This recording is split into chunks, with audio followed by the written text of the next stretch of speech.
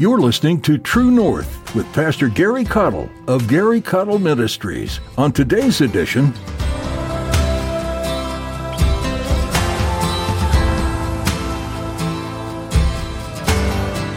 He's the Father of lights. And what did it say? Any good and perfect gift comes from Him. If there's anything in your life that you would call good or perfect, and it in fact is good or perfect, then it has come from the Father.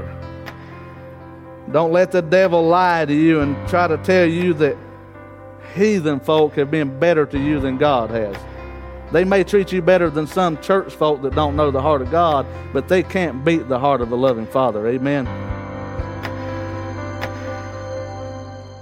it's easy to get into the frame of mind believing that you need to be a preacher or a pastor or a church staff member to be effective for the kingdom of God. Today, Pastor Gary reminds us that simple discipleship within the home is Grand Central Station for kingdom growth. If you want to impact the world around you, be faithful to make discipleship a priority in your home. Moms and dads, you have no idea how greatly you can change the world around you by simply making Jesus the center of your home. Now here's Pastor Gary as he begins his message, Discipleship, a Family Matter. God's purpose for the family is to make disciples. And I'm going to prove that biblically for you this morning. That's why we're going to continue this thought. In fact, my subheading would be Discipleship, a Family Matter. A family matter. Everybody loves family photos because they capture moments in time that are priceless to us. And we can look back on those and revisit memories of days gone by with friends and family that we loved so dear, and some of them are already gone on to be with the Lord. Amen. But there's something about the old family photo album. I'm just curious, does anybody in here even have an old photo album anymore that you actually take off a shelf and flip through? This younger generation, they got it all stored in an iPad or an iPhone or something, and they couldn't find all their pictures if they wanted to because it was on the old phone, and now they bought the new phone and they didn't get the transfer, and it's a mess. I think we need to go back to old photo albums, don't you? Amen. Now, I'm not against digital technology. I use it as much as anybody, but there's something special about family photos, and I think it's because it represents that which is nearest and dearest to your heart. Amen. And God started a family, and He included those of us who are born again through faith in Jesus Christ. And if God were to pull out the photo albums in heaven one day, would He find you in the family picture? We illustrated earlier what we do. We gather around, we take pictures of our precious moments, and we hope to cherish those for the rest of our lives. But will God find you in His family photo album in heaven? Are you a part of the family of God, or are you missing in action? Are you around when family affairs are conducted in the church and in the family of God, or are you one of those that never show up for any of the family reunions? Just some points to ponder this morning. As we look into the Word of God, we want to go back to Genesis chapter 1. And I want to open with a verse that we closed on last week, verse 28, where God blessed them being Adam and Eve. And God said unto them, this is after He created them, of course, He said, be fruitful and multiply, and replenish the earth, and subdue it. That means to conquer or rule over it, and have dominion over the fish of the sea, over the fowl of the air, over every living thing that moveth upon the earth. When it says to be fruitful, this means to bear fruit, it means to grow, and it means to increase.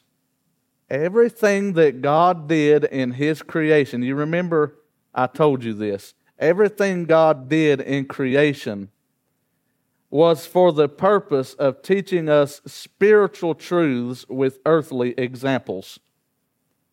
It is no mistake that God created a family in a very literal sense and instructed them to bear fruit, to grow, and to increase, to then find later that He's going to use the same principle to teach us what the family of God's supposed to do from a spiritual perspective. There are examples, there are illustrations that we can learn from. Amen? And one of the principles that we see here, it was not until God told them to be fruitful that He then told them to subdue it. God never meant for the whole earth to belong to just Adam and Eve. He obviously wanted them to be reproductive. And though reproduction is a part of being fruitful, it's only one slice of the pie. It wasn't just to populate the earth. It was also to grow and to increase and to replenish, and also to subdue or to conquer or to rule over the earth, to rule over the weak and beggarly elements of this sin-cursed planet. And God is teaching us a principle that when He wants to bless, His blessings are so big that they cannot be contained in your life alone. So He needs children to bless. He needs those coming after you that He can pour blessings into. This is the heart of a father. I mean, where is God going to store all that He can give unless He has a recipient whose generations beyond continue to grow and increase to receive all that God has for mankind? It's a concept, it's a principle that I want you to get a hold of this morning. Y'all don't mind if I teach a little bit this morning, do you?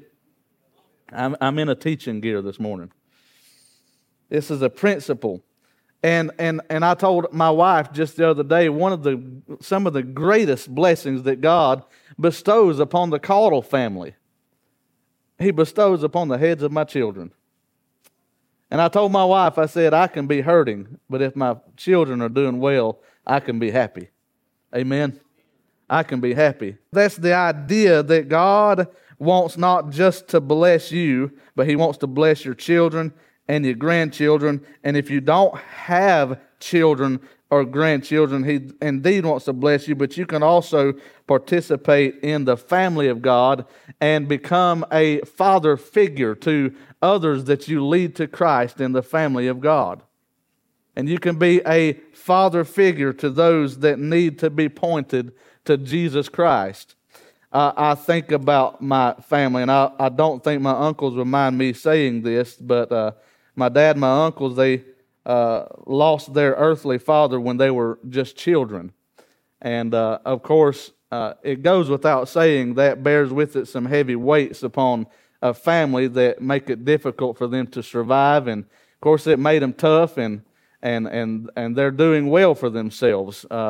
And they don't pity themselves because they didn't have an earthly father, but they do recognize that maybe if Daddy was around, things would have been easier for Mom, and things would have been easier for the kids. And they wouldn't wish the burden of a fatherless childhood on anyone. But if I were to give them time to speak for themselves this morning, no doubt they would say that the Heavenly Father has made all the difference in the world for them. And the Bible says that when your father and your mother forsake you, the Lord will take you up. And so we're talking about divine order. We talked about how that God, the Creator, is the one who sets things in order, and He's the one that we go to for an example of what should be and what is or what can be. And the good news is, whether you have a earthly father as a positive example or not, that is no excuse for those who are willing to join the family of God through faith in Jesus Christ. That you can be fathered, and it's more than just someone who pays the light bill. Amen. He wants to be a friend to you. He wants to be a companion to you. He wants to lead and guide you into all truth through His Holy Spirit. And He wants to be your coach and your mentor and your example. And He wants to be a loving Father that has compassion on you and helps you and aids you through the process of this thing that we call life. Amen. And so God models for us what it looks like to be a good father. And I'm headed somewhere. If we were to go to Colossians chapter 3, don't take the time to turn, just listen quick. Colossians chapter 3 and verse 20 gives us a little glimpse of a relationship between a father and a child. It first says to the child, "Children, obey your parents in all things, for this is well-pleasing unto the Lord." And then it says, "Fathers, provoke not your children to anger, lest they be discouraged." And so some of us only have an example of a mean-spirited father. I say some generically speaking. I don't know your story. But the Heavenly Father is not of a mean demeanor to His children. He does not stimulate or provoke you to anger to discourage you. But He would coach you and encourage you. And now He will reprove you, but it'll be to the end that you be better for it. God does not discipline just to prove a point. He disciplines because He loves you. If you're with me, say amen. And you need to know that He looks at you as a child if you're His. And just as He would give us instructions as earthly fathers and as earthly children to deal one with another, this is the kind of relationship that we should have with our Heavenly Father. That as children we should obey our Lord in all things because it's well-pleasing to Him. And our Father is not here to provoke us to anger, to discourage us. If there is a discouraging spirit that comes into you through religion that causes you to walk away from your spiritual father's household, that is not a spirit coming from your Father. Not everybody that claims to love Jesus even knows Jesus. And there's a big difference between having a membership with a religious association versus a relationship with God, your Heavenly Father. Many today are not even in church because of church hurt. Some religious organization with mean-spirited men who misrepresented the heart and mind of God damaged someone emotionally to the extent that they will never cross the threshold of another church door because they have the disillusionment that church equals God and they are not the same. My prayer for you and I as members of this assembly is that we would never misrepresent the heart of a Heavenly Father who means you nothing but goodwill. You say, "Preacher, how do you know that God means nothing but goodwill?" Well, what did the introductory to Jesus say when the angels introduced Jesus when He came into Bethlehem as a babe? They said, "Peace, goodwill toward men." Amen. Jesus Christ came to bring good news that fallen man and all of his sin can in fact be forgiven and restored back to family fellowship with God, His Creator, in a relationship with Jesus Christ. That we can enter into the Holy of Holies, the purest spot that God exists. Amen. That we can enter there boldly because having received forgiveness of sin and being washed in the blood, we are now made presentable to our Father. And God would have it no other way. He wants you to come one, come all to the foot of the cross where you can find mercy and grace and forgiveness and strength and help and healing and anything that you might need as a human being on this planet. Somebody say amen this morning. Discipleship is a family matter, and it starts with the father. In fact, I dare say fathership or fatherhood equals discipleship. Now follow me. We have failed at discipleship. Let me rephrase that. If we have failed at discipleship, I believe it is because we have failed at fatherhood. Because we have turned church into religious machinery rather than a relationship with a loving Father. Can I get an amen? And if we are to ever expect the next generation to fall in love head over heels with Jesus and carry the torch of the gospel to the generations ahead of us and beyond us, then we are going to have to get them hooked up with the heart of the Father and not with religious machinery made by men which crush people beneath their feet. Can I get another amen? Amen. Discipleship begins with a father's heart, a fatherly love. And quickly, I need to point out three things, and I may have to skip a lot of passages this morning. I'll try to hit the high points. But number one, I want you to see what God the Father does. If you just listen, I'm going to read 3 verses out of the book of James, chapter 1, and verses 16 through 18. He said to us, "Do not err, my beloved brethren." Okay, you got that? Don't do wrong. Simple. Let's carry on. "Every good gift and every perfect gift is from above, and cometh down from the Father of lights, with whom is no variableness, neither shadow of turning." He is so full of light that no matter which way he turns, he does not even cast a shadow, because he is the light. He's the Father of lights. And what did it say? Any good and perfect gift comes from him. If there's anything in your life that you would call good or perfect, and it in fact is good or perfect, then it has come from the Father. Don't let the devil lie to you and try to tell you that heathen folk have been better to you than God has. They may treat you better than some church folk that don't know the heart of God, but they can't beat the heart of a loving Father. Amen. I get the dynamic. I understand. I have been a victim of religious machinery myself. I've been mistreated in so many ways that I could depress you in 3 minutes flat. But I'm not going to do that this morning, because I've learned the difference between men and the Father. And I've learned that most men, because of their ill will and misguided notions, misrepresent the heart of our Heavenly Father. And you need to know that every good and perfect gift is from Him. And then it says this, "Of His own will begat He us with the word of truth, that we should be a kind of first fruits of His creatures." There's that word, first fruits. What did He tell Adam and Eve to do? Be fruitful and multiply. Now He has created a people through the shed blood of Christ who He is calling first fruits. These people are also to be productive in the family of God. These people are also to multiply and replenish the earth with the good news of Jesus Christ. But there's a deeper meaning with this word, first fruits. The first fruit is the fruit or produce first matured and collected in any season. And listen, of these the Jews made an oblation or an offering to God as an acknowledgement of His sovereign dominion.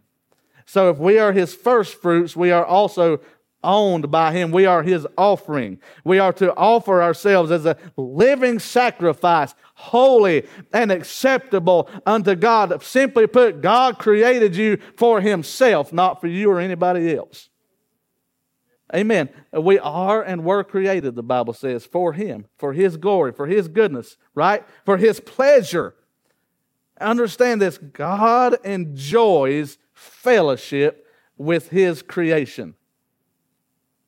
But He had to fix it because fellowship was broken. Now follow me.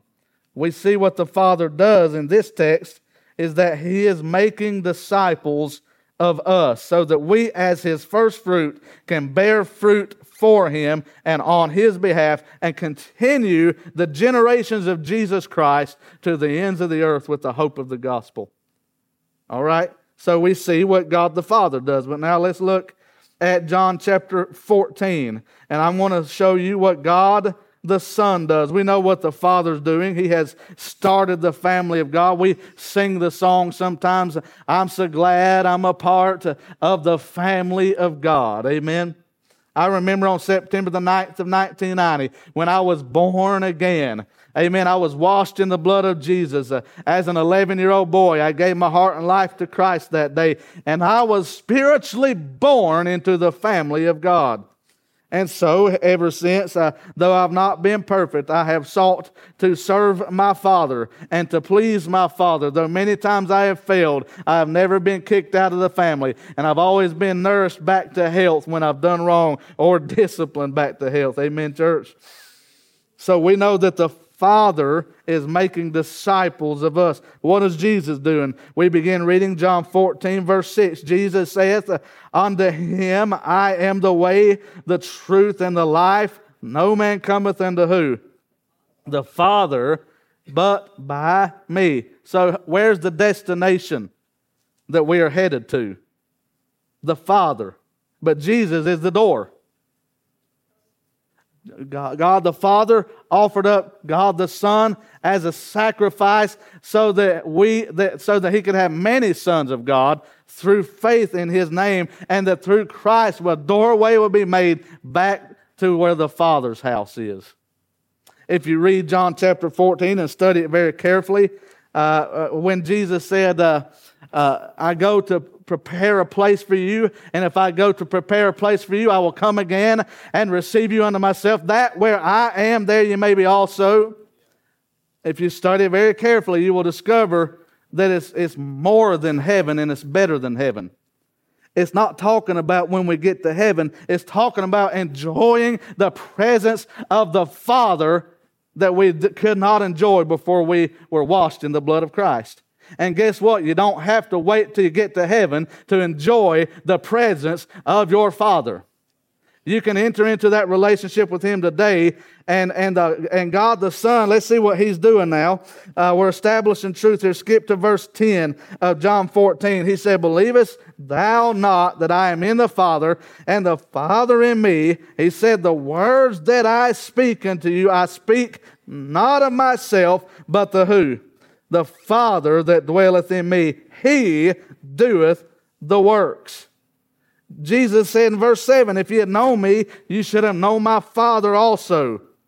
What Jesus is essentially saying is you don't need to make too much of a distinction between the heart of God the Father and the heart of God the Son. Actually, you don't need to make any distinction because they're both the same. Jesus simply came to this earth, and Jesus is our hero. Jesus is the one that died on the cross for us. And we love Jesus. But Jesus saying, if you've seen me, if you've known me, you've seen the Father, you've known the Father. I'm just doing what He sent me to do. I'm just saying what He sent me to say. And you need not fear the Father that caused the mountain to tremble at Mount Ararat, I think it was, or whichever mountain it was that the 10 Commandments were given. And if you remember, the people were afraid to even approach the mountain where Moses went and met with God because smoke was ascending up, and it was an earthquake. And when God spoke, it was like thunder, and they feared the presence of the Father. And many today who are of a religious spirit but don't understand the heart of the Father and the doorway to the Father through Jesus still fear the Heavenly Father but love Jesus, but they're both the same person. They're both the same heart, rather. Are you hearing what I'm saying? God's saying, I want you to come back home. When we have our family reunions, it's often that many families congregate around the father figure. Amen. When I go home to North Carolina, if I don't go to my daddy's house, it's only because my family's outgrown his living quarters. Amen. But we try our best to visit with them as often and as long as we can. There's something about the presence of Daddy. Do you remember when the prodigal son came to himself? He was in a far country, and then it dawned on him all of a sudden. He said, wait a minute. What am I doing feeding with the hogs? What am I doing eating all this junk when I could be back at home? He said, Daddy's slaves eat better than I do right now. And he's got bread enough and to spare. He said, I'll tell you what I'm going to do. I'll go back to my daddy's house. Amen. And you know what God's trying to do? Is trying to teach you how loving He is and how patient He is and how He wants to have a real-time relationship with you.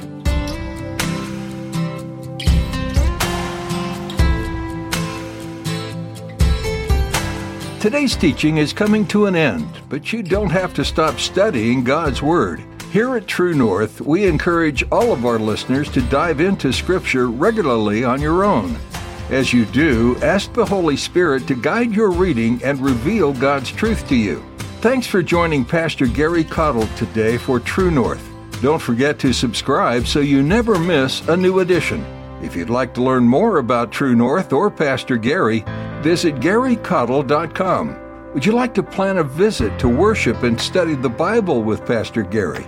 You can find all the information you need about where he pastors and how you can visit at GaryCottle.com.